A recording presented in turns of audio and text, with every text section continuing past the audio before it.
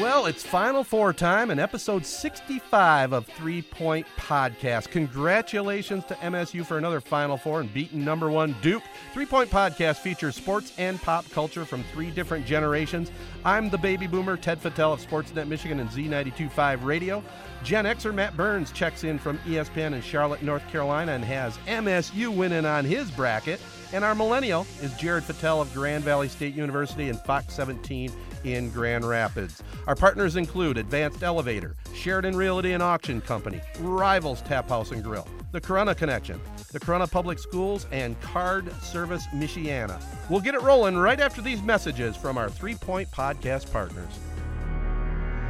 Rivals Tap House and Grill is the area's go-to spot for the best in food and drink. Meet up with your friends and catch your favorite sporting events on over 20 high-def flat-screen TVs. And our 120-inch projection screen. Rivals can handle your large or small parties and is an awesome spot to put on your fundraising events. Weekly food and drink specials including gourmet burgers, wings, pizza, homemade soup, and salads. Rivals also stocks a large selection of craft and domestic brews. Rivals Tap House and Grill, the official gathering spot of 3 Point Podcast, located on the corner of Shiawassee and M21 in Corunna.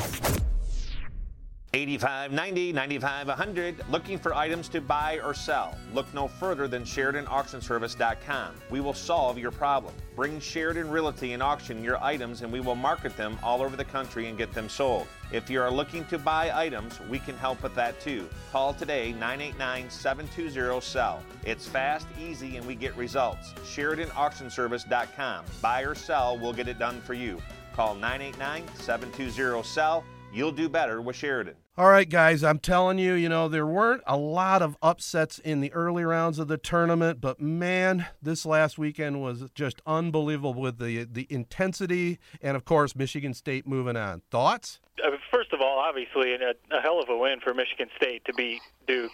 I'm not going to pat myself on the back. I did pick that. I did honestly think that they would match up well, and, just the whole team concept and the way that Michigan State was playing. I really thought they'd match up well with Duke. That was just an awesome game. But that whole weekend, Saturday and Sunday, that whole weekend of basketball was just awesome.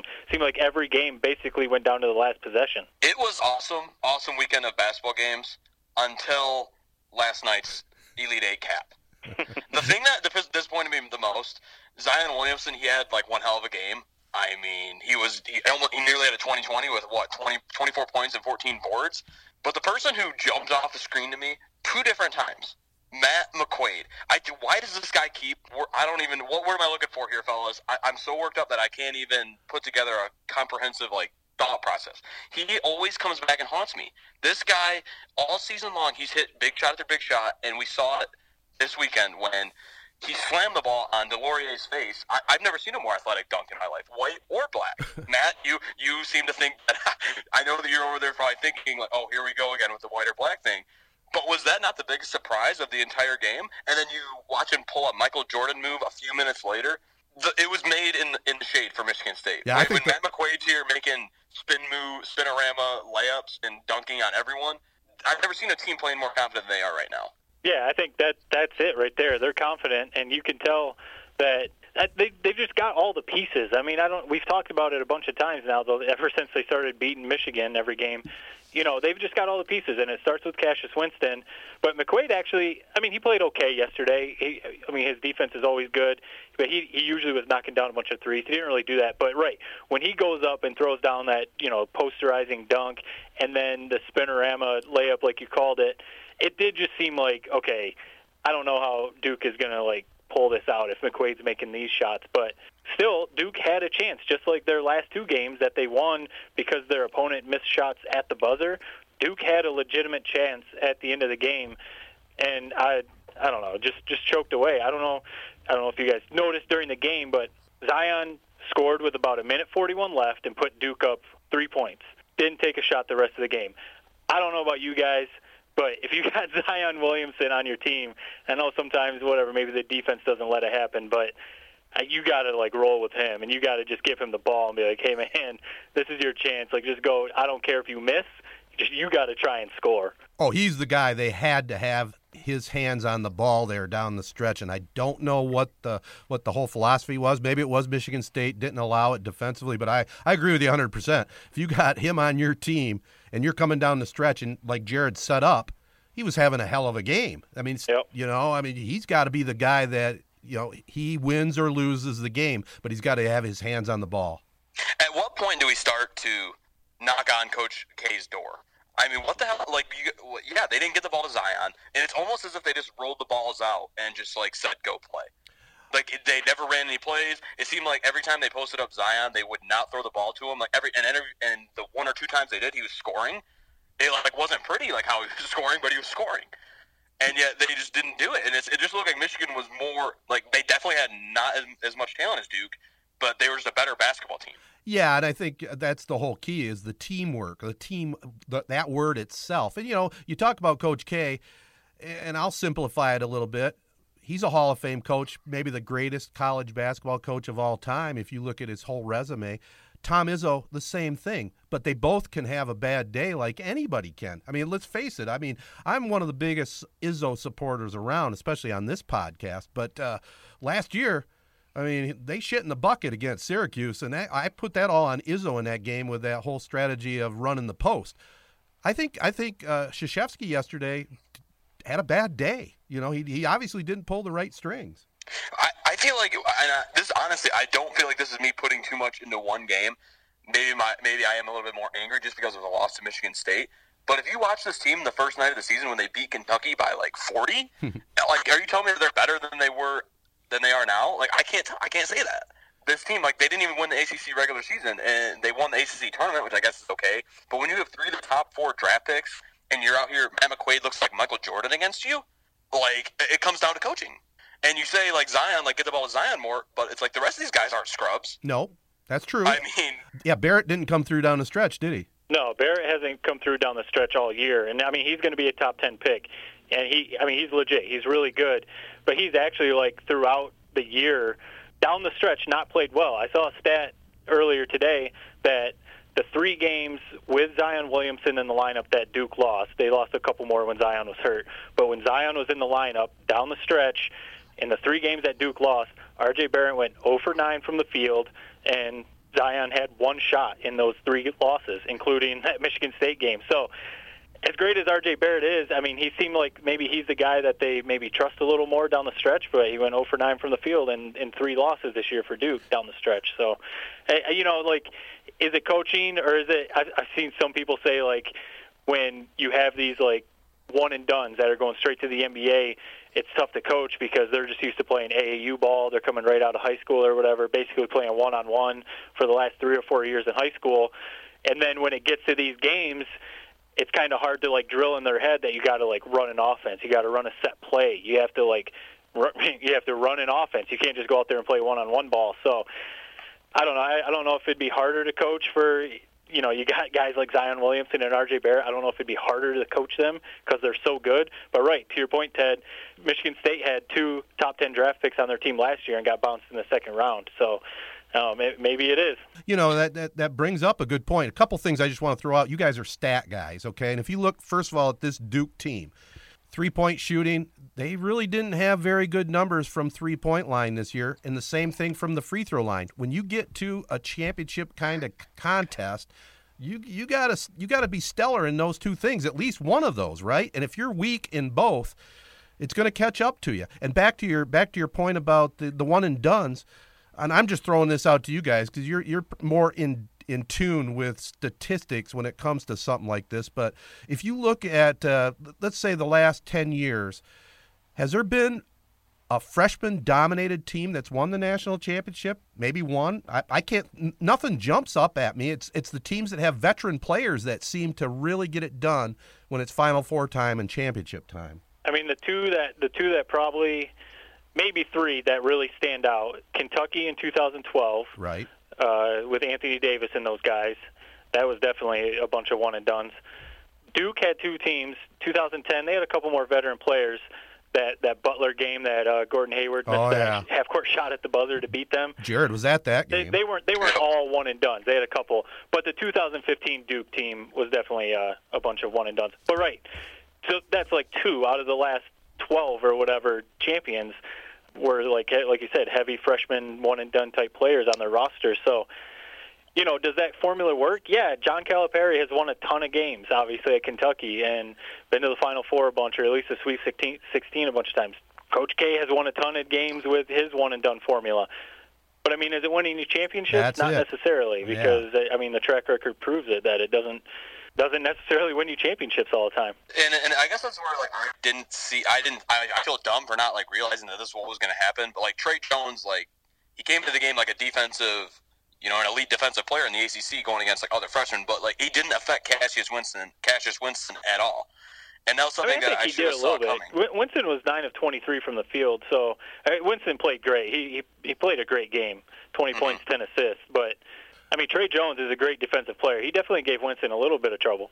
Now, were you both you guys able to just tune in and really get into that Spartan game yesterday?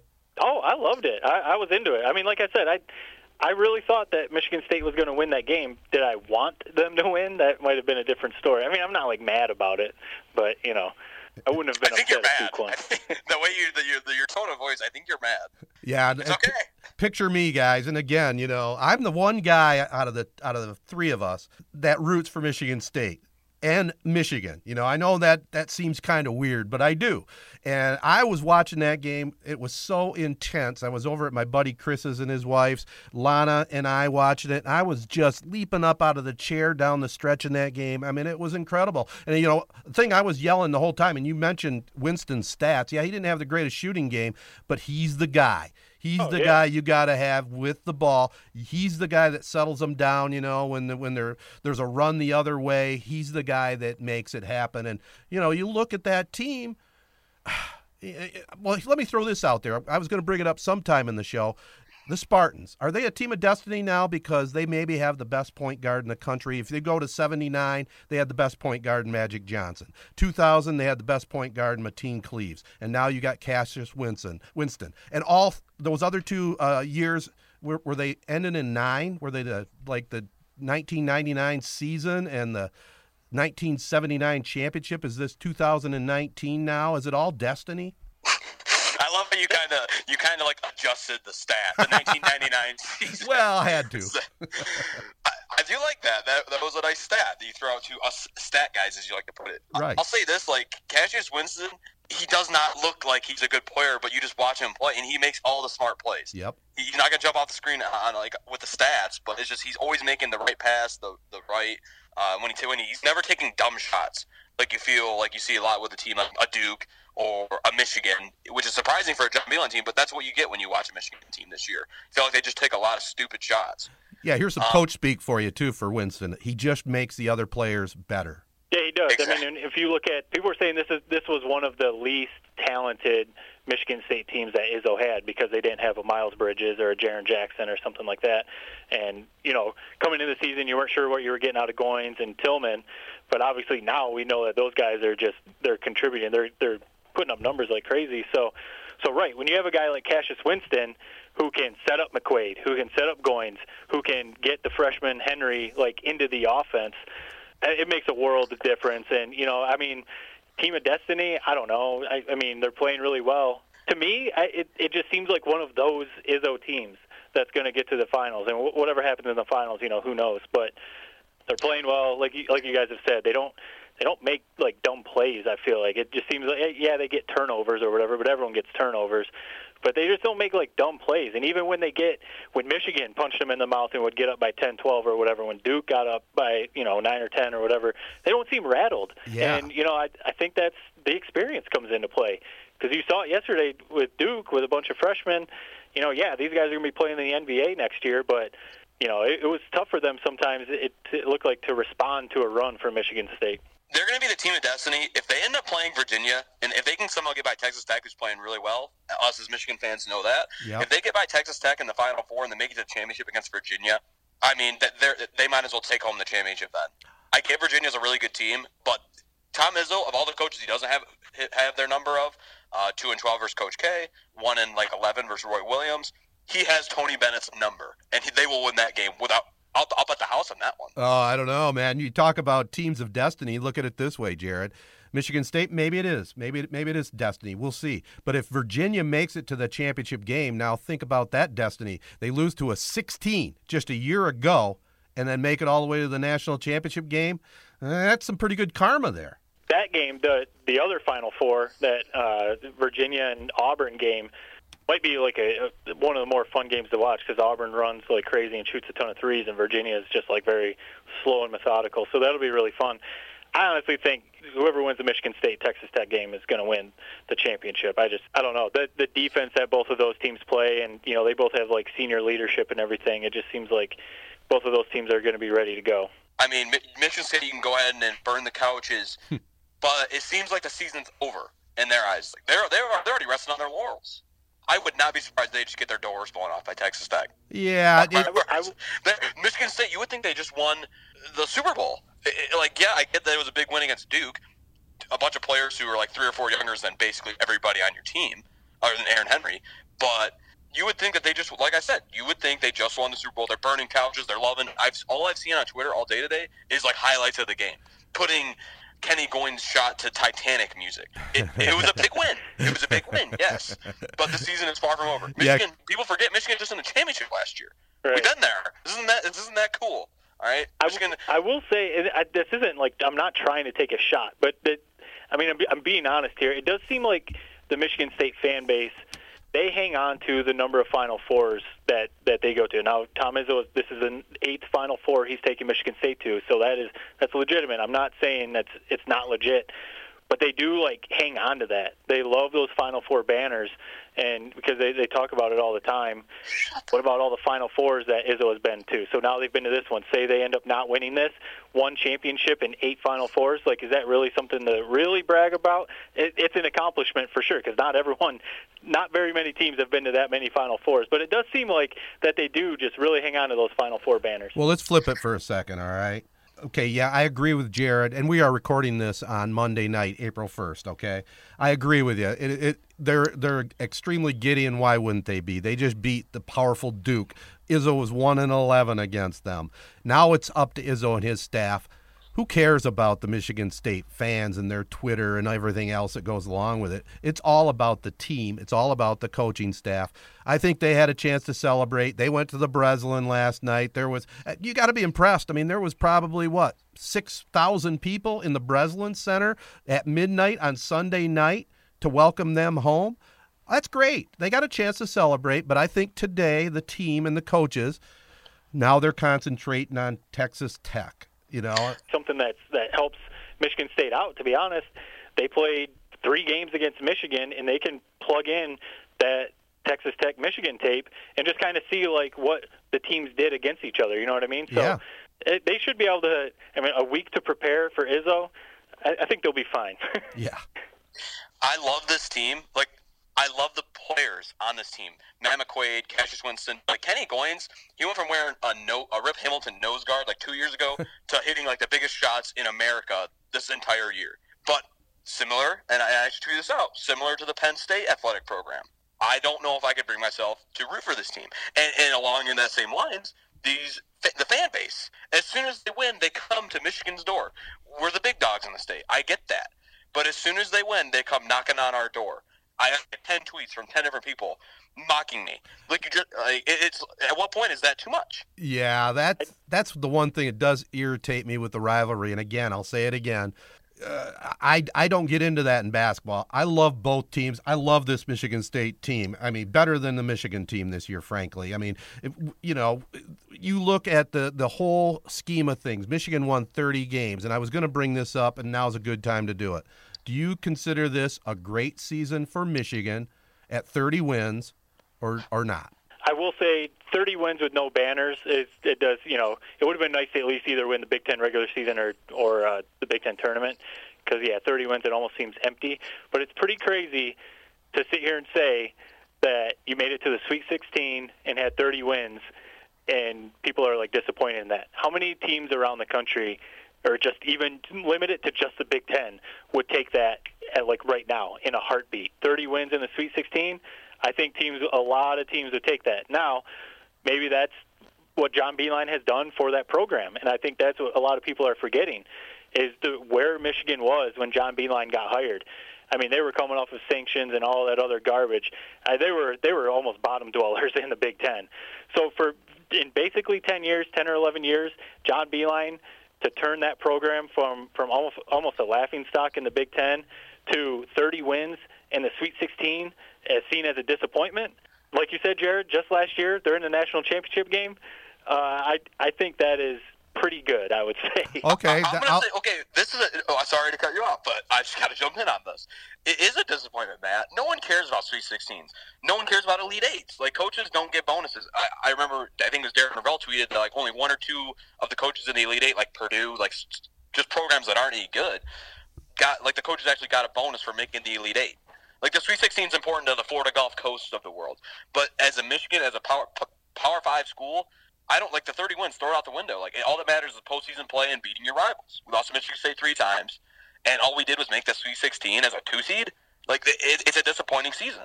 I'll give you my opinion here, and we're going to continue on in our college basketball talk, but I just want to remind our listeners, check out SheridanAuctionService.com for info on upcoming auctions. Call 989-720-SELL for details or online at SheridanAuctionService.com for upcoming auctions, including the inventory from Jimmy Hahn's Northside Sunoco ending April 2nd. That would be tomorrow. Here we're recording on Monday. But I'm going to jump in, and I agree with you, Jared. I think Michigan has a really good program under Beilein.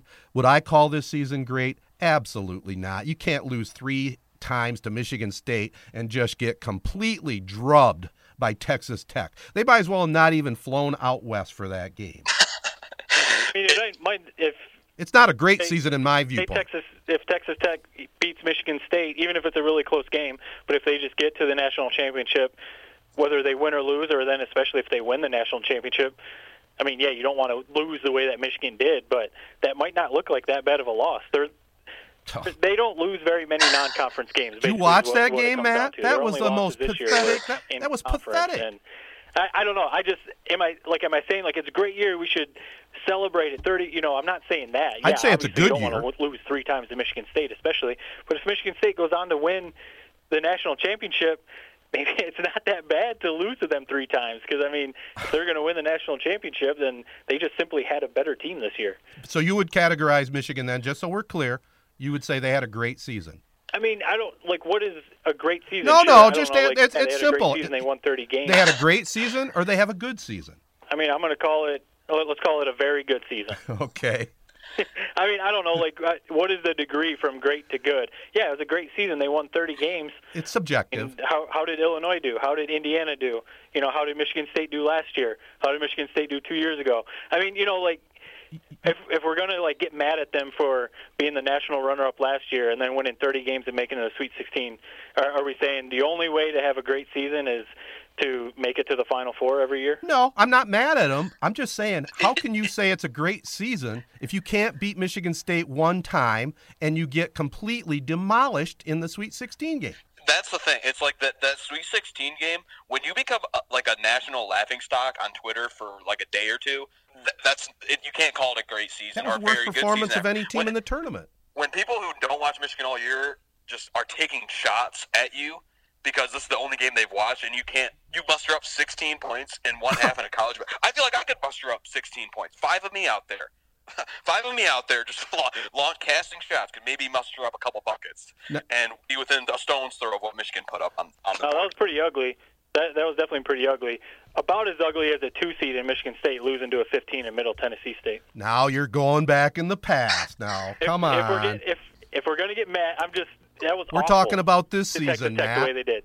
If we're going to say that they're a disappointment of a team after 30 wins, back-to-back 30 wins, I think they've got 89 wins in the last 3 years, the most ever in Michigan history in a 3-year span.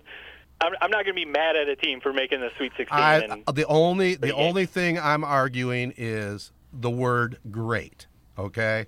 I think they had a good season. I think they had an exciting season at times. I mean, we were into Michigan basketball. but they didn't beat Michigan State. You brought it up at the very beginning. They did not get a piece of the pie, either the regular season or the tournament, and they got drilled in the NCAA tournament. I mean, that's what I look at. I'm not really belittling the team in the season. I'm just saying, yeah, they had a good season. Wasn't great. Yeah, they got 30 wins. They got 30 wins, but look at some of those wins. I mean, it's a good season. Beeline has a great program going. That's all. That's the biggest point to me. I'm not, saying we should give them, trophies or banners for the season that they had or something, but given where the program was 10 years ago is where I'm sitting at saying if people remember where the program was when Beeline came in, then I don't think you can be that upset at a 30-win Sweet 16 season. I mean, they've made 2 straight Sweet 16s. I mean, where the program was, to be mad at or upset with or just say 30 wins is an okay season, I mean, I guess that's a good problem to have, yeah. I guess is the point. And I'm not upset because Michigan State's still playing, so I'm perfectly happy. Something that's been bothering me also on Twitter, if you haven't noticed, I've almost taken a hiatus from Twitter the last couple days. I've noticed.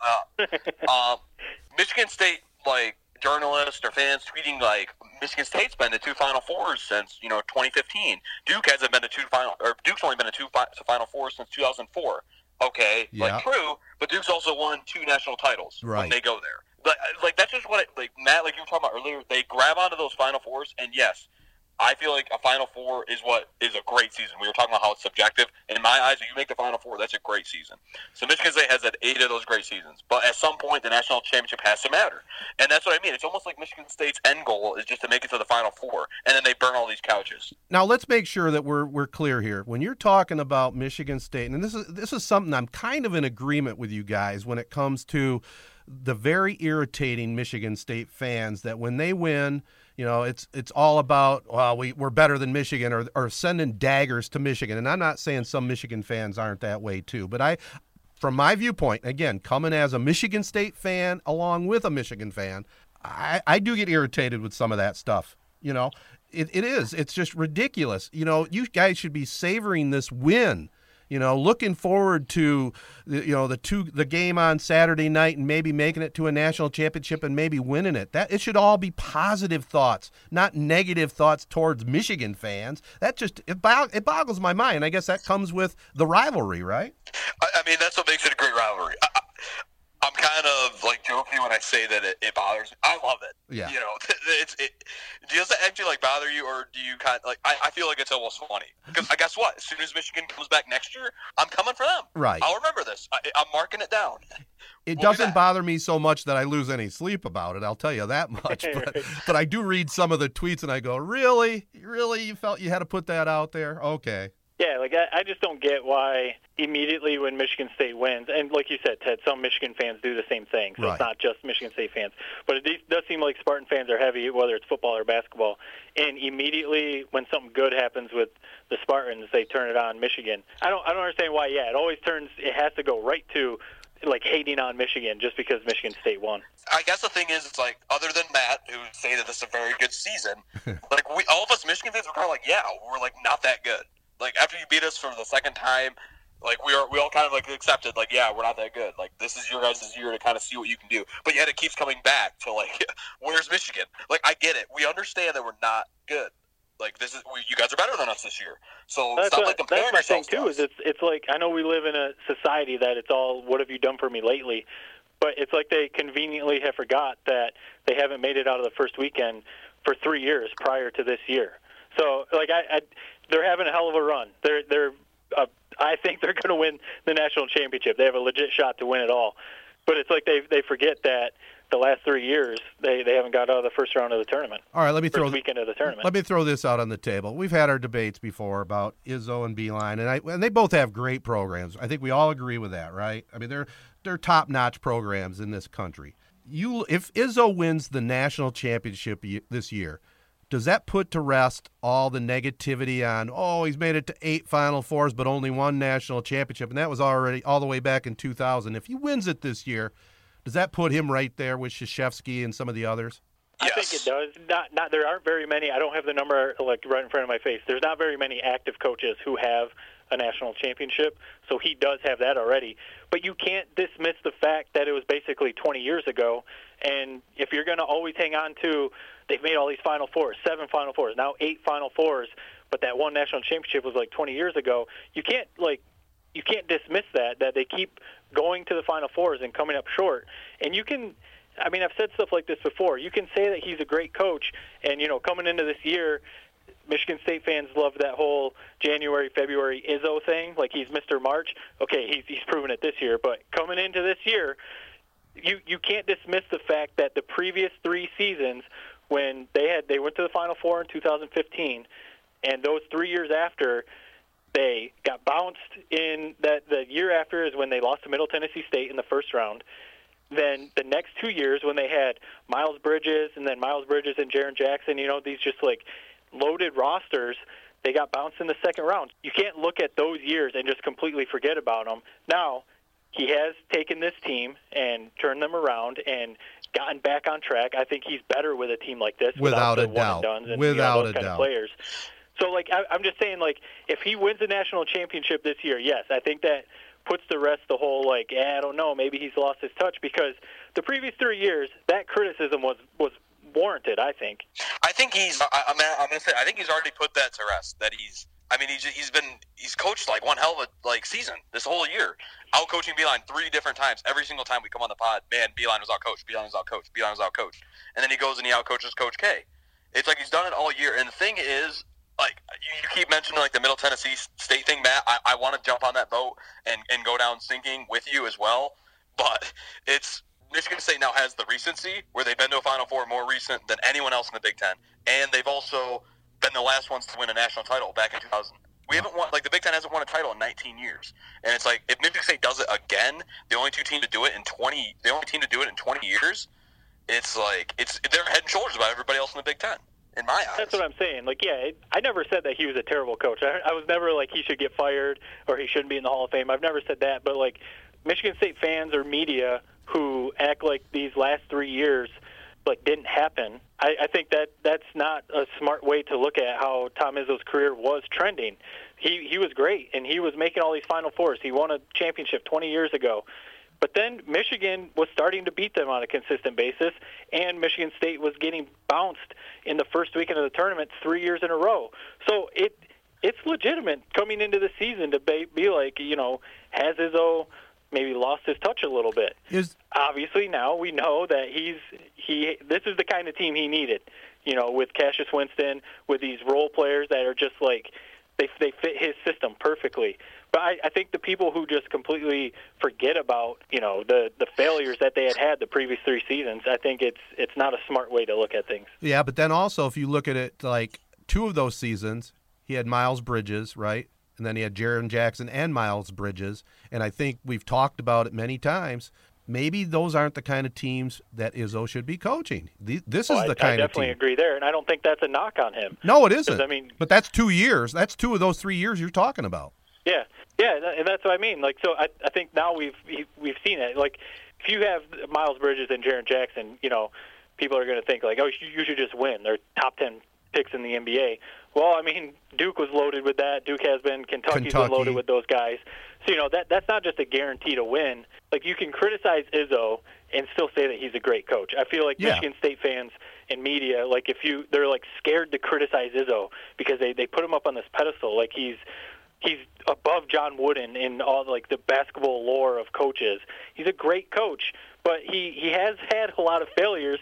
And if he gets to this Final Four and doesn't win a national championship, and he's 1-8 in the years that he goes to the Final Four, like, can you not criticize that? Yeah, no, you made a good point there, talking about the media and the fans, and of course you can criticize it. I mean, you've heard me many times, and we're all on the same page, I think. Last year, he blew it. He did not coach him well in that game against Syracuse. We all in agreement on that? Oh, yeah. Yeah, it was pretty obvious. The thing that is just like that I keep thinking about and I keep going back to is Zion Williamson. He's going to have a long NBA career, probably the best player in the NBA. I'm going to say that. He's going to be the best player in the NBA sooner rather than later. Well on his way. Michigan State's always going to have that trump card. Like, we were the ones that, like, took him down. Right. We were the ones that, like, slayed the mighty Zion. And I'm just not we just get ready for it, guys. Let me Matt, let me say this probably to you. Get ready for it. We got 20 years of it. Let me ask you this, Jared. Okay, I need your personal opinion on watching that game yesterday. Were you at all feeling pretty good about watching the Spartans take it to Duke, or were you just dreading all the text and tweets that were going to come your way? I like seeing my friends happy. I'll say that. A lot of Michigan State fans, the ones that are coming after me, are my friends. Okay. It's the ones where I see videos of people. I saw a video of Kenny Goins in the bar, and people are like bowing on their knees like to him. It's like the fans like that. It's the fans like that where it's like, dude, like I want Michigan State to lose because of you. I get that. I get what you're saying. And like you can't. I'm not gonna lie. I felt like I had like a black heart that was like starting to turn like back to a normal heart. It's like watching like Matt McQuaid doing the MJ shrug and Kenny Goins out here like hitting big shot after big shot. Like you can't help but kind of like root for this team. You have to. It pains me to say that. It's like nails on a chalkboard hearing myself say that, but it is a really likable team. Yeah, I mean, and they've been well coached, and they're playing so well together. I mean, I love it too. I mean, I really do. Yeah, and I think that you just hit it like right on the head, that they're playing well together. You know, sometimes I think coaches, whether it's good or bad, sometimes coaches either get too much or too little credit, or like in a loss, you know, maybe it's all put on the coach when sometimes, you know, you got to think about the players that are the ones out there playing, you know, whether it's football, basketball, whatever. You know, the situation with that Kenny Goins 3 at the end of the game, they ran that play, and immediately on the broadcast, I think it was Grant Hill, was like, what a great play call by Tom Izzo, what a great play call. And people on Twitter are saying Izzo is the best coach in college basketball at drawing up plays out of a timeout. And after the game, Cassius Winston and Xavier Tillman said that wasn't the play that was drawn up. And Cassius Winston told the media after that he told Tom Izzo like the play to run. So Winston's the one calling that play, and that wasn't even the play that got drawn up. It was supposed to be an alley-oop to Tillman, but Goins was so wide open, he just took the shot and nailed it and won the game and everything. We know how it went. But I just sometimes I wonder, like, why are people so quick to just say, like, it's all on Izzo? And this isn't a shot on Izzo. It's all on Izzo or whatever coach it is. Or, like, it's all not. Like, people knocking Coach K, saying, how are you not getting Zion the ball? Well, maybe it's just kind of how the game played out. You know, sometimes, like you said, the point I'm trying to make is, like, these guys are playing so well, and Izzo just trusts them that he can look at his point guard, and Cassius Winston can say, let's run this play, and he says, okay. And he can just trust his guys to do that. I don't know if every team can do that. I think that the reason that is, Matt, is because, I mean, with college basketball, like we said, the one-and-done rule, players aren't staying as long. Like, in the NBA, it's all about the players. And I feel like in college basketball, the people that I like love to watch, it's like the Coach Cals, the Coach Ks, Tom Izzo. Like, college basketball does have a lot of just, like, charismatic coaches that you love to watch. And that's why I feel like they get a lot of the praise and a lot of the negativity that comes like when they win and when they lose, I guess. Well, you said it perfectly, Jared. I mean, it's been that way for quite some time. I mean, the college game, you're watching the coaches on the sideline. The pro game, you're watching the players. Yeah. It's that simple. It's especially that way, too, in football. I mean, you think about it, you know, like just for example, when Michigan loses, you know, it's all Harbaugh's fault, it seems like. Right. You know, you got to think about the players that are out there doing it, too. I guess I'm trying to say, like, when I hear immediately it's all about Tom Izzo with the good plays, like, sometimes the players need the credit, too. Like, you know, if Cassius Winston is the guy calling that play and then Kenny Goins recognizes that he's wide open and knocks the three down, why does it have to immediately go to Izzo's the best coach at drawing up plays out of a timeout? Why can't you just say, man, that's a hell of a play by Winston and Goins? Well, you tell us. You're the guy in the TV business. I mean, seriously, you broke it down perfectly. We know exactly what happened. Izzo didn't take credit for it. Yeah, they drew up the play. It was supposed to be a backdoor to Tillman, but Goins was open, took the shot, and they got the win, you know? But I think that almost is, like, that's a sign of a good coach. Like, what does Jim Harbaugh do if Shea Patterson tells him, hey, let's run this? Do you think Jim Harbaugh takes his advice with the game, with the season on the line? I don't think he does. I think that's what makes Izzo a good coach, that he's going to listen to his players. Because they're out there. Like, Cassius Winston has a better feel for the game, running it, playing literally every minute, basically. Yeah, literally played every minute, 40 minutes, than like Tom Izzo does on the sideline. I think that's what makes a good coach. Yeah, and it is a little different, football and basketball, let's face it. Yeah, I think it's the coach and the player. Like, I mean, if let's just say his point guard was like a true freshman or something like that, you know, that trust might not be there. Obviously, he has complete trust in Cassius Winston, and rightfully so. Absolutely.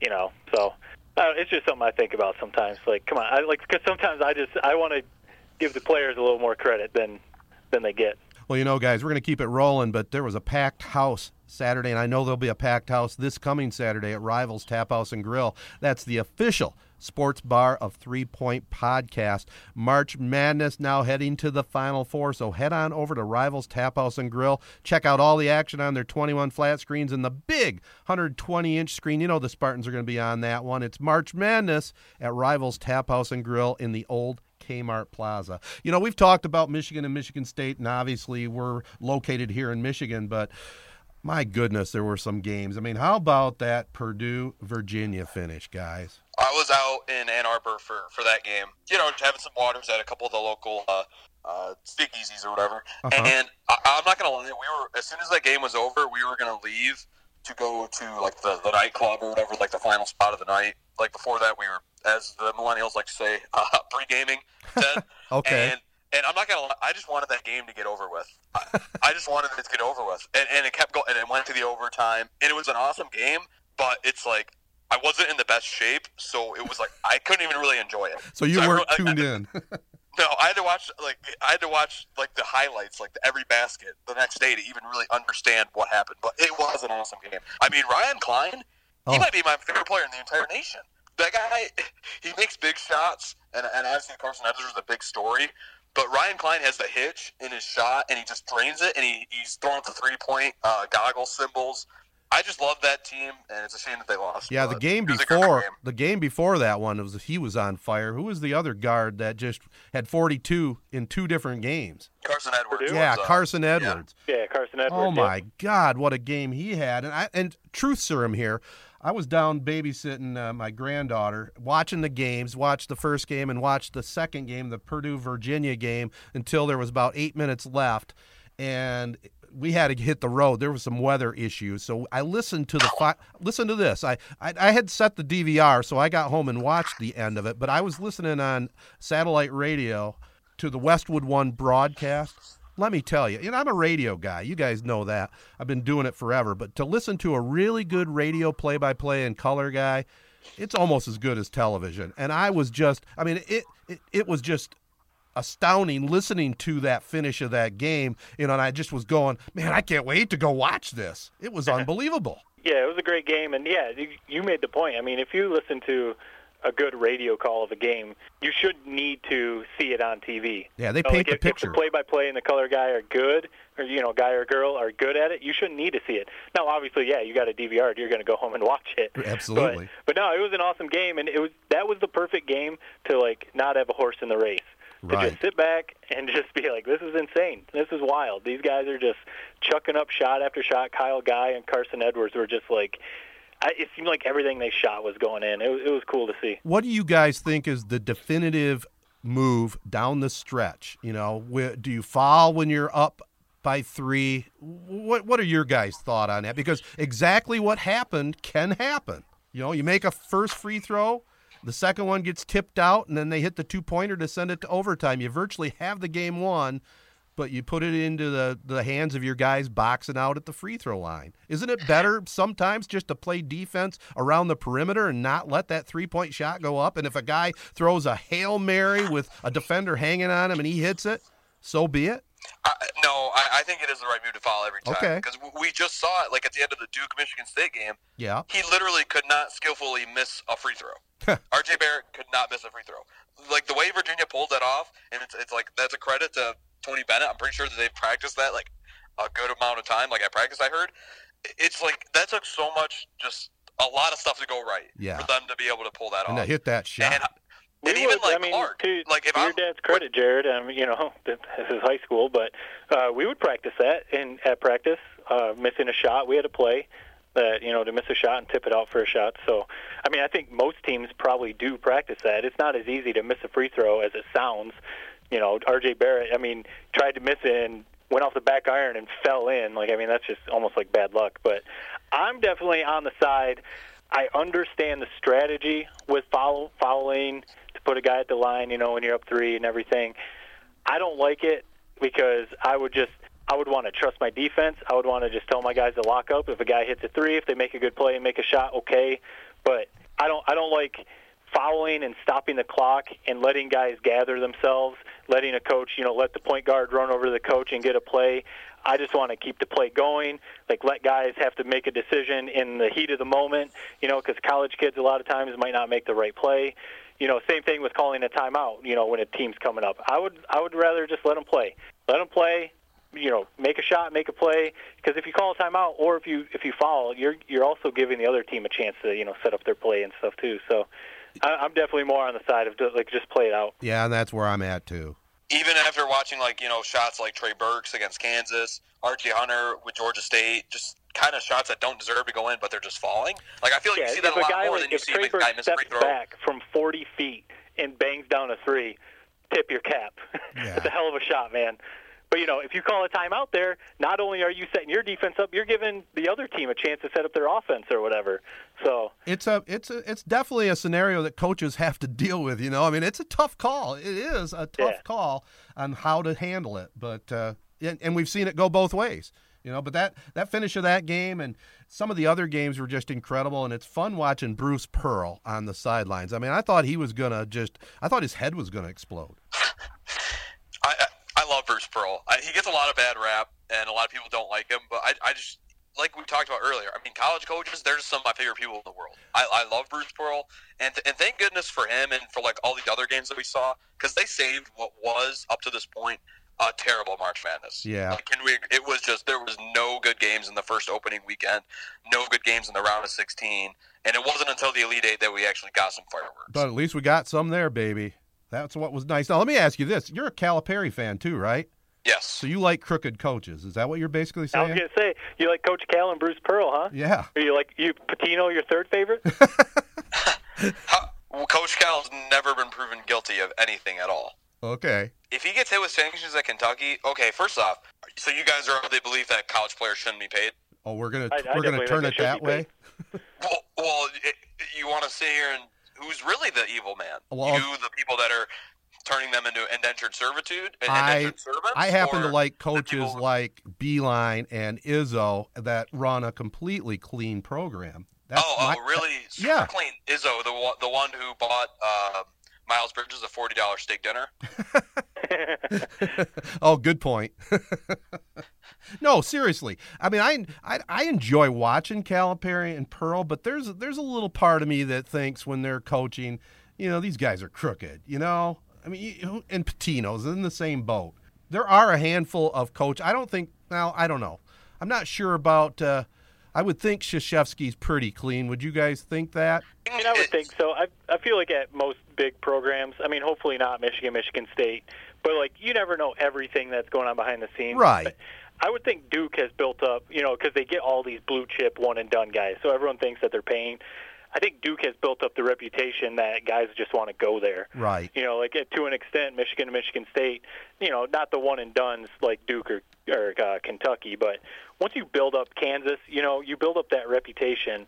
You don't necessarily have to pay guys. Guys just want to go play for Coach K or Coach Cal. Yeah, and I think it doesn't always go to the coaches either. You got these boosters in the background, and there's been some of the coaches that kind of conveniently turn their heads and don't, just pretend they don't see it.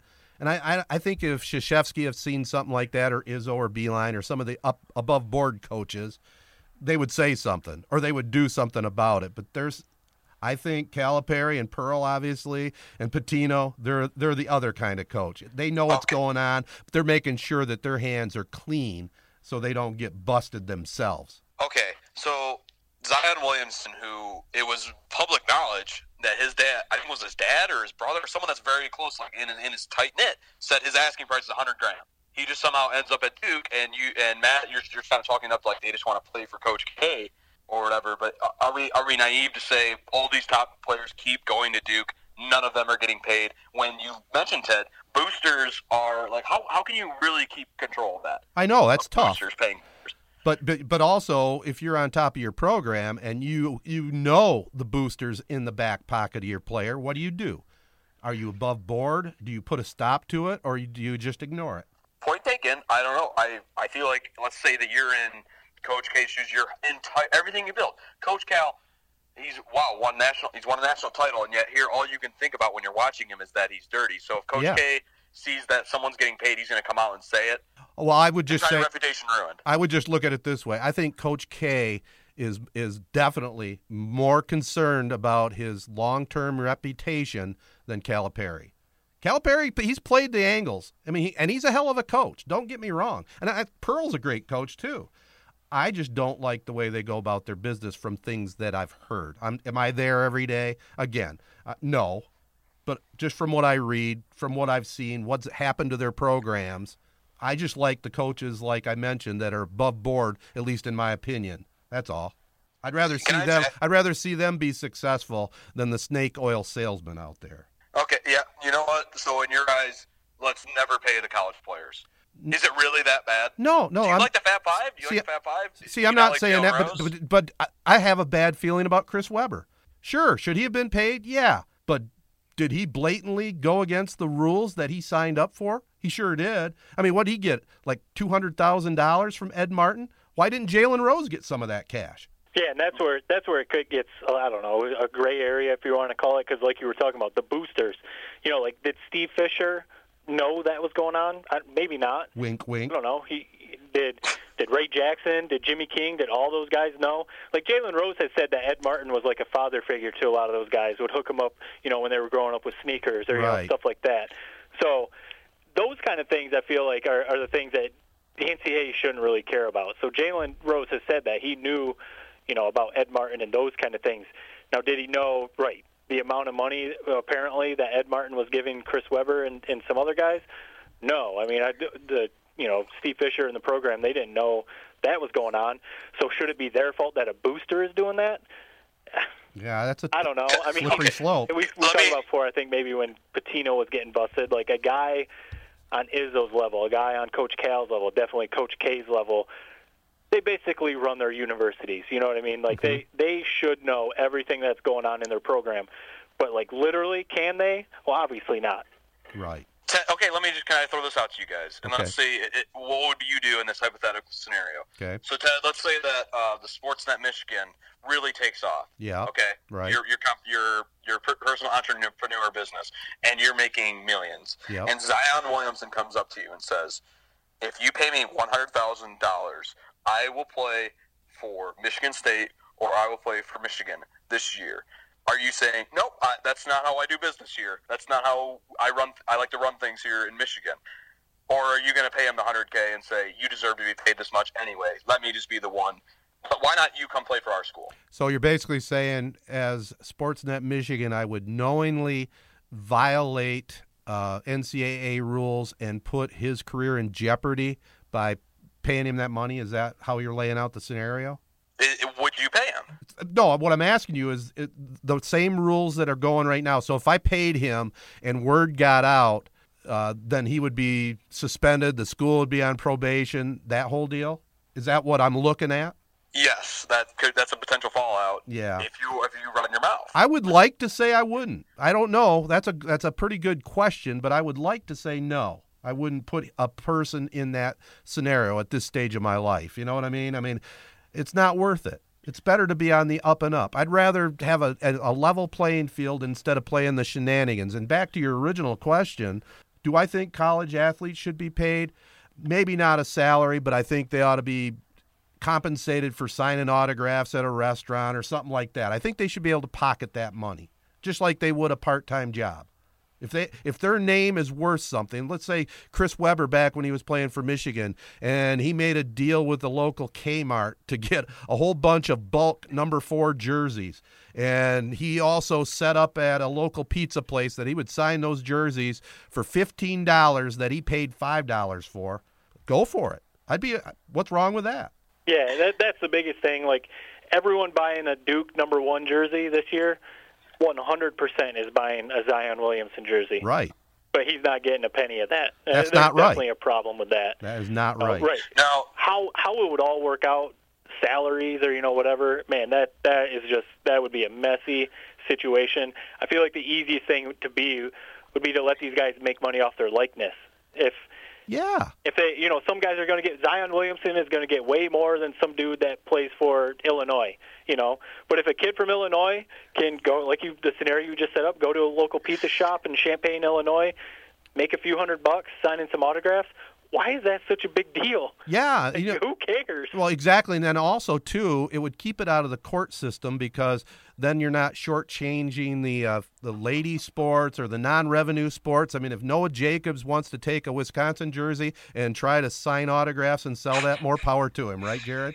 Yeah, or like camps. Like these guys could go, run like a youth camp. Noah Jacobs could go run a youth camp teaching kids how to run cross, whatever. He can get that money. And make some money off of it. Why is that so wrong? I think that is like kind of messed up. It's really. kind of the American way.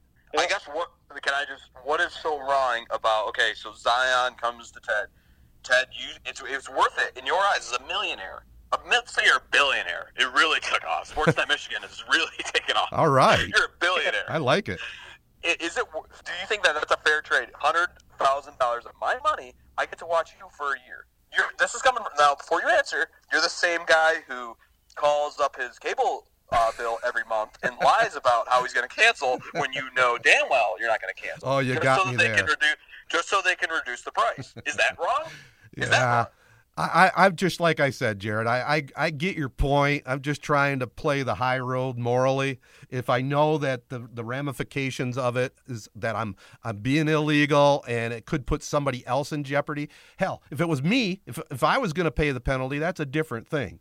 But if somebody else, like for you even, if I was going to give you money under the table for some kind of venture that I know it could come back to bite you, I wouldn't want to put you in that position. That's all. I'm just trying to say, when I was 20 years old, would I have the same thought process? No. No. Is it really hurting Chris Webber right now? That's what I was going to say too. That's what's a little messed up about the whole situation too. Is a player might be able to take a couple $100,000 or whatever. Yeah, they might get a little slap on the wrist, or like in Reggie Bush's situation. He got his Heisman Trophy taken away. Everyone knows Reggie Bush won the Heisman that year. He was still able to go on the NFL and make a ton of money in the NFL. So like let's just say Coach Cal was paying someone on this team this year, and then all these guys are going to go to the NBA, make millions and millions of dollars, but Coach K is going to get fired, suspended, all these wins are going to be vacated or something like that. So, yeah, like for the players, do you think some of them really care if they get caught taking some money in college? Obviously not. I mean, heck, you just look at the players. This is going to be the old man in me coming out. You see all these players with these tattoos. Now, how much money are tattoos? Oh, I just want to say, how much are tattoos nowadays where they get sleeves and all over their chest and their back? That's a lot of money, isn't it? Yeah, I mean, some can be upwards of $500, $900. I mean, for some. Yeah, I'm not against tattoos, but I'm just wondering, where do these college athletes get the money for that? Well, we know where Ohio State football players did. Yeah, exactly. How much does a college education cost? Like $60,000? Right. So, I mean, that's not much. That's a drop in the bucket. True. Compared to like what I'm paying. That's true, and we got off on a little tangent here because we are. Topic though, I mean, clearly because yeah, I don't know, it can go both ways. It sure can. It is a good topic, and it'd be something for our listeners to weigh in on, and maybe hit us up on Twitter or Facebook. Where do they find us there, Matt? All three social media sites at 3 Point Pod. All right. Ted, sorry to cut you up, but before we move on from college basketball, I got into this debate, and I want your guys' thoughts. Do you think 5 of me could beat Zion Williamson in basketball? So for those who aren't familiar with who I am, 5'7", 165 pounds roughly, run about like a 5-second 40-yard dash, can't shoot a three, can't really jump high, can't touch the backboard, can graze the net with a jump. But let me explain my strategy before you answer. So I would put 2 guys on the block, 3 guys around the paint. We're shooting threes, and knowing my shots, they're going to be long misses if I do miss. They're bouncing all over the rim. And when Zion Williamson is on offense, we're 5 guys surrounding him, like hounding him on defense. The only thing that would worry me is if he gets a rebound and it's a race to the other end, he's going to outrun all 5 of them. Well, that's what I was going to say. There's a lot of things. Is this full court? Is it make it, take it? What are you playing to? Yeah, what are you playing to? Because if it's half court, make it, take it, I think you could have a chance, but you just said you can't shoot a three very well, so that wouldn't help. If it's make it or take it. If it's full court, you have no chance. If it's half court, make it, take it, I don't think they have much of a chance either. Yeah, that's true. I don't think you have a chance at all. Well, it's the thing, I would have to shoot threes because you'd have to hit threes.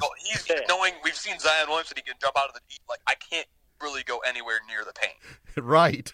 Yeah, because if you can make a couple threes, one Jared, take the ball, other 4 Jareds, a quadruple screen, you're at least going to get a slight slimmer of daylight to hit a 3. That's true. Now you're just going to have to hit your 3. that's the whole key. You got to hit the 3 because you're not getting anywhere near the paint. No. You don't think that I'd be able to have some success stopping him on defense? 5 of me?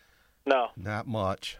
No, I mean, Wow. especially, unless you're just trying to, 2 guys on his legs, 2 guys on his shoulders, and the other one, drop kicking him in the nuts. And maybe that's your chance, but He'd have a little chance. I mean, he does have to dribble from half court to get within scoring range, right? yeah. So you'd have 5 guys, little bugs going after the basketball there. That's what we would be like a pack line the whole time. Yeah. We wouldn't full court press him because as soon as he gets a step, he's just going to sprint to the hoop. Right. We would be in half court defense. As soon as he crosses the line, it's like a full court press, like half court trap going after him. Yeah, if you somehow force him to the sidelines, maybe a little bit, because then you got another defender. Yeah. I remember, it's funny, this reminds me of when I think it was my senior year of high school. We had one of those pep rallies where we had this guy come in, I forget his name, but he was one of those motivational speakers, but then he had his shtick, and he was like a professional volleyball player that his whole thing was he's never been beaten. So he did his whole motivational speech. I don't even remember what that was, but then he took 6 of us. It was me and 5 other guys that played, sports or whatever, and we played him, and he smoked us and by himself in volleyball. And then his whole thing was fill up the whole side, make it so there's no holes on the court. So we literally had whatever that would be, 50 people out there, and he still beat us. He pounded the void right off your foreheads, didn't he? Yeah. Was he able to pass it to himself? He could How? He could set it up to himself. He would bump, set it to himself, and then just spike it right on our faces. It was wild. Yikes. See, that's the sort of thing where putting more people out on that court isn't necessarily going to help you because that's where you get, Becky, who never played sports in her life, where he's just teeing off on her. And she's just taking up spot. That's exactly what happened. Well, before we do our quick little look at the Final Four, and also we have another Tedtertainment tonight here before we wrap up this podcast, I just want to tell you about Advanced Elevator Company. They feature the top-of-the-line field technicians for installation, troubleshooting service, and repair of elevators. And the Janka family, big Michigan State fans, an area business leader and longtime supporters of the Corunna Public Schools. Well, guys, Final Four is this coming weekend. First game, Auburn, a number 5 seed, taking on number 1 Virginia. How do you see it? I loved what Matt said earlier. It is really going to be a really fun game to watch. Just 2 completely opposite ends of the spectrum teams playing each other. I'm rooting for Virginia just because, can we imagine a Texas Tech versus Auburn championship? Just talk about something that I could care less about watching. Right. Would be those 2 teams facing off. So for that reason, really only I'm pulling for Virginia. I really like Kyle Guy. Tom Crean in Indiana, the Hoosiers had to be kicking themselves. His parents his grandparents had season tickets to Indiana, and he just hated Tom Crean, didn't go to Indiana. Now he's just tearing up NCAA basketball, basically hitting threes from all over the court. Good ball player. And not doing it for Indiana. So I like Virginia in that one, but I also like Bruce Pearl. And just kind of like the knife, I will be coming back at you on Monday when we record probably. If Auburn somehow pulls off a big upset versus Virginia and then ends up winning it all, you're sitting here. I know how that would upset you. I guess basically what I'm saying is it would make me happy to know how upset you were. You mean because of Bruce standing atop the college basketball landscape? Because of Bruce Pearl? Yes. Yeah, I don't know. It'd be more Auburn than him, but okay. I'll go along with that. So if Bruce Pearl comes in and takes Auburn and wins the national title, that's not anything to do with the coaching? No, what I'm saying is I'm not going to get too worked up about it. You heard my point about the crooked coaches, but to be honest, too, I kind of do like Bruce Pearl. He's fun to watch. He is fun to watch and listen to. You can't beat that name either. That's a strong name, Bruce Pearl. So you got great last name. You got Virginia winning that game, and what do you got in State and Texas Tech? I feel biased.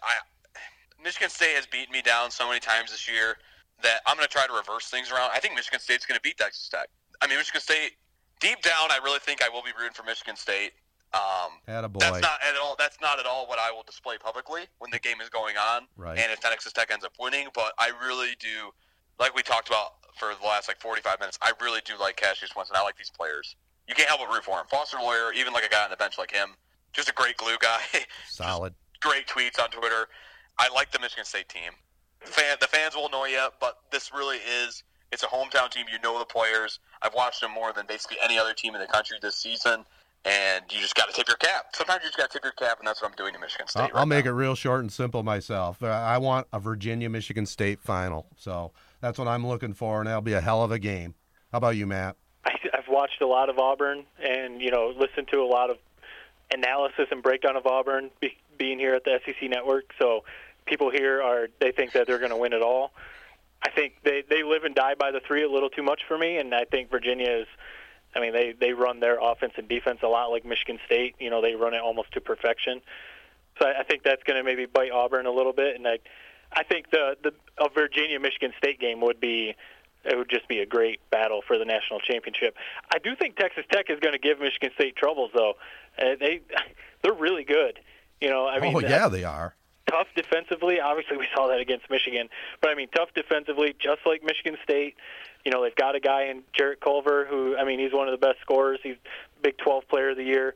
So I don't know who's going to D him up. Probably Jared's guy, McQuaid. So I think Michigan State's going to win that game, but I think it's going to be really good. So, I guess I'm going Old Sparty and the Cavaliers. All right, quick question. If Texas Tech wins the national championship, do they lock him down? Does he move on? Chris Beard is a hell of a coach. I would think he's probably already got calls coming in, you would think if he wins the national championship, he's there, right? Why go anywhere else? Well, we're going to have to talk, boys, on when we're going to do our next recording because the national championship is a week from tonight. So either we do a preview show of that or we do it on Tuesday. We'll have to talk it over. We'll have to talk it over. All right. We're going to have some entertainment tonight here in just a second, but the CorunnaConnection.com knows it's great to be gold. Keep up to date on all that is Corunna. The spring sports season's underway at Corunna High, so keep up with the Cavs at CorunnaConnection.com. And also, Card Service Michiana offers credit card service setup and equipment for both new and existing merchants. Guaranteed to save you money. No contract, no monthly minimums, or early termination fees. Call 574-238-1397 or contact us at 3 Point Pod for details. All right, guys, let's wind up this podcast with a little entertainment news. Hit the music, Matt.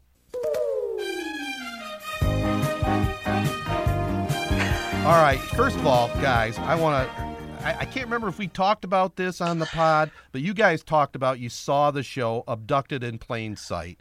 I finally had a chance to watch that thing, and all I can say on Netflix, that show was wow, just wow. What the hell was going on with the parents in that household? Too trusting. Back in that day, they didn't expect stuff like that to happen. Pretty wild, though. Yeah, so if anybody wants to watch a show that's just going to boggle the mind, one nice thing about it is I think it's an hour and a half, and it's one episode, right? There's not multiple episodes, which is kind of nice once in a while on Netflix. Also, I had a chance to watch, and speaking of that, I had a chance to watch another Netflix show called The Disappearance of Madeleine McCann. Have you guys seen that one? I know I've mentioned this before. What is it with your lunch? I know. There's something. There's something deranged in your brain. There is. You're right. I love these murder mysteries or these mysteries out there. This one though, I can't give it high praise because it's 8 episodes and it could have been condensed down to 2 or 3. It was dragging on too long. But a fascinating story of a 3-year-old girl disappeared from her holiday apartment. The parents, I guess in Europe, this is kind of common. They were at a restaurant like a block or so away, and they'd go check on the kids every 20. Can you imagine this, Matt? Leave your 3.5-year-old at home with 1.5-year-old twins sleeping in their beds while you're a block away at a restaurant. Yeah, no, I don't think that would fly in my household. Not at all. And one final thing I was going to throw out there. Well, what's the worst thing that would happen? They would just wake up and start crying? Or get kidnapped like one of them did. Seriously. That's a little worse. And start the oven. I don't know. Hey, kids will do the craziest stuff. Yeah, you got to keep an eye on them at that age, for God's sakes. Have either one of you guys go to the movies more than I do. Have you seen the new Jordan Peele movie, Us? Have you heard about that? I haven't seen it, but the previews look pretty awesome. I thought it looked cool. Yeah, the thing with horror movies with me is if I see one, I'm not gonna be able to sleep that night. So it's like I gotta kind of plan that out. Pick your spots. Go to a matinee, maybe. You know what the worst thing about horror movies is when it's like a happy ending. It seems like it's a happy ending, and then right before the credits roll, there's like the one thing that makes it so like the devil escapes or something. Yeah. So like in The Conjuring, or it was like Insidious, I think it was, or something, which Ted you've probably never seen, but No, everything was happy. And then next thing you know, the demon that they thought they killed was actually alive. Like at the very end, and then the movie ends. Well, I did like Jordan. Those rattle me. I did like Jordan Peele's last movie, Get Out. So I've seen mixed reviews on this one. I'm also kind of looking forward to the Twilight Zone. He's rebooting that. Did you ever see any of the original Twilight Zones, you guys? Either one of you? I was pretty young. I remember seeing my older siblings watching it, but I never watched it to actually know what it was all about. If you ever get a chance, I mean, it is kind of dated. They're in black and white, but Rod Serling, I mean, he was quite a writer of horror stuff and that had different twist on it. It was a very well done series back in the day and had also one of the all-time classic theme songs that would get you in the mood. But I'm kind of looking forward to seeing Jordan Peele's Twilight Zone if I can find it. It's on CBS All Access. I'm not sure how that works, if that's just a streaming service or if it's a cable channel somewhere. Something tells me you're going to figure that out, and you will definitely at least buy a month subscription. Maybe so. Have you seen Black Mirror? It's basically Twilight Zone, but for millennials. No. It's on Netflix. I'm not joking. Matt, have you seen any of the Black Mirror stuff? I haven't watched it. I've seen it on Netflix, though. It's just like that. It's one episode. It's all about how technology is kind of bad for us. It's okay. kind of. I just made a note. I'll check that out. A couple other ones I just want to throw out there. I know, Matt, you had some entertainment stuff you wanted to bring on the table. There's a biopic out there called The Dirt about Motley Crue. I'm kind of looking. Stole it. What's that? That's what I was going to bring up. Really? Awesome. Sorry about that, man. We should have had that in our pre-notes. Fine. So have you seen it? No, that's what I was going to ask you. I just saw the preview for it when we got on Netflix the other night, and I was like, man, this is right up Ted's alley. So that's what I was going to ask you. Are you pretty pumped for it? Or were you a Motley Crue guy? Yeah, I like Motley Crue, and it got more solid in my mind when Tommy Lee and Pam Anderson hooked up. That really got me going. You know what I'm talking about. Matt, that movie, I watched it. It is awesome. It's a great flick. You're not joking. It's kind of dumb. It's going to entertain you. It's going to entertain you for 2 hours. Okay. That's what it will do. Well, it's supposed to be. It's like a legitimate. I don't know, like a biopic, right? Kind of like Bohemian Rhapsody. Yeah, I mean, the lead singer, Nikki Sixx, he wrote the book on it, The Dirt. It was like 7 years in the making of the book, and then they made the biopic from that. So, yeah, it's the true story of the Crue, for sure. And I know we talked about Bohemian Rhapsody, and I know Jared thinks that the Elton John flick's going to put that to shame. I saw a trailer for it. Oh, I wasn't too impressed. I will watch the movie, but I was not impressed with the trailer. You are going in to that with unbelievable expectations. Well, maybe so. Maybe so. I'm a big Elton John fan. Like it. Yeah, we'll see. And then The Highwaymen, we talked about it before. It's now out on Netflix. I'm looking forward to checking that one out with Kevin Costner and Woody Harrelson. So that was the other one I was going to ask. I think we've talked about that before, but I saw that trailer too. That was straight to Netflix, wasn't it? Yeah, definitely Netflix all the way. Yep. Yeah, it looks good though. I mean, Costner and Woody Harrelson. I know Jared doesn't like Kevin Costner because he's over 50. He's washed up. Yep. I think that's going to be an awesome movie. All right, guys, we didn't really get a chance to talk Tigers or Pistons. Tigers are 2-2 heading into their game tonight against the Yankees. It's going to be another down season, let's face it. It might be fun to watch these youngsters develop, but it's all about pitching, and I don't think their pitching's going to hold up. I think they'll be lucky to get 70, 72 wins maybe. Your guys' thoughts on that at all, if you have any? That's kind of where I'm at. I think low 70s. I mean, hopefully if Miggy can play 130 games, 140. I mean, right. It'd be awesome if he could play 160. But I think that's what would make the team still fun to watch. If he gets back, he's not going to win the Triple Crown, but he's always fun to watch. He's having fun and stuff like that. So that'd be a big one to me. They do have a lot of good young pitchers in the minors that they've drafted the last couple of years. Right. I don't know what their plan is on bringing these guys up to get some starts, but they do have a few arms in the farm system that could give a little hope. Yeah, and I think the future is kind of bright down the road, but this year is going to be a bit of a struggle. And the Pistons, go ahead, Jared. Whenever I think about the Tigers, I just can't help but thinking about those 2012, 2013 teams just star-studded. Yes. And I just know that we're going to look back and, like, maybe people in general, like, just looking back at baseball history, are going to go, how did they never win a World Series? Oh, you're and right. That's because of David Ortiz. Well, yeah, that's part of it. Starting in 2006 when they had Pudge and they had that team, that bunch they had together with Verlander and Scherzer, they should have won not only one but probably a couple World Series in that time frame. Yeah, the fact that they didn't at least get one is really a shame because they had all the pieces. I mean, a couple times, closer was maybe an issue a little bit. Yeah, that always was in that group, wasn't it? Yeah, like Valverde was kind of the guy there for a while, but he was always like shaky, but he still always saved like 50 games a year or something. So, but yeah, it always kind of seemed like they were missing like one little piece. And man, yeah, Jared, you said it right. I mean, they were star-studded, pitching and on the other side, and in the batter's box. So yeah, it's a shame. And that's what I was going to ask you guys. Like I see on Twitter and stuff because I don't watch Fox Sports Detroit that much anymore down here, but it's always their like thing, April in the D. Yep. All four sports teams are playing right now. I remember like those days from like maybe 2003, 2004 to maybe 2012. I don't know, something like that. It was actually it was awesome because the Tigers had those teams.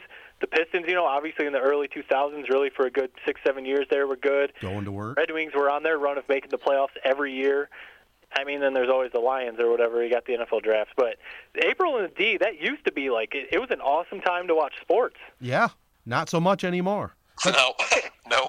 But the Pistons, maybe they'll make the playoffs. I mean, it's touch and go right now. They got to finish strong to maybe lock down that 6th seed if they can. But they'll either be at a 6 or they'll be out of the playoffs, I think. I mean, it's just that kind of end of the Eastern Conference playoff picture. We'll see. Yeah, I mean, basically two or three games separates them in the 6th spot all the way down to the 10th spot. So yeah, if they go on a quick little 2 or 3 game losing streak, yeah, they could find themselves out of the playoffs. So, but if they stay in that 6th spot, and they'd be matched up with the Sixers right now in the 6th spot, or if they could at least get up to the 5, I don't know, they could maybe win a first-round series. Yeah, we'll see. I'm not as confident as I was a couple weeks ago, but good luck to them. I will talk a lot more NBA basketball as we go now that we are in April. All right, that's it for now, boys. Also out there, if you enjoy this show, share 3 Point Podcast with all your friends and family. Subscribe on Apple Podcasts, SoundCloud, TuneIn, or other podcast hosting sites. Give us a follow on Twitter, Instagram, and Facebook at 3 Point Pod. Thanks again to our 3 Point Podcast partners, Advanced Elevator, Sheridan Realty and Auction Company, Rivals Tap House and Grill, the Corunna Connection, Corunna Public Schools, and Card Service Michiana. This has been a 3 Point Podcast production in conjunction with Sportsnet Michigan and Z92.5 The Castle. Thank you again for listening to 3 Point Podcast.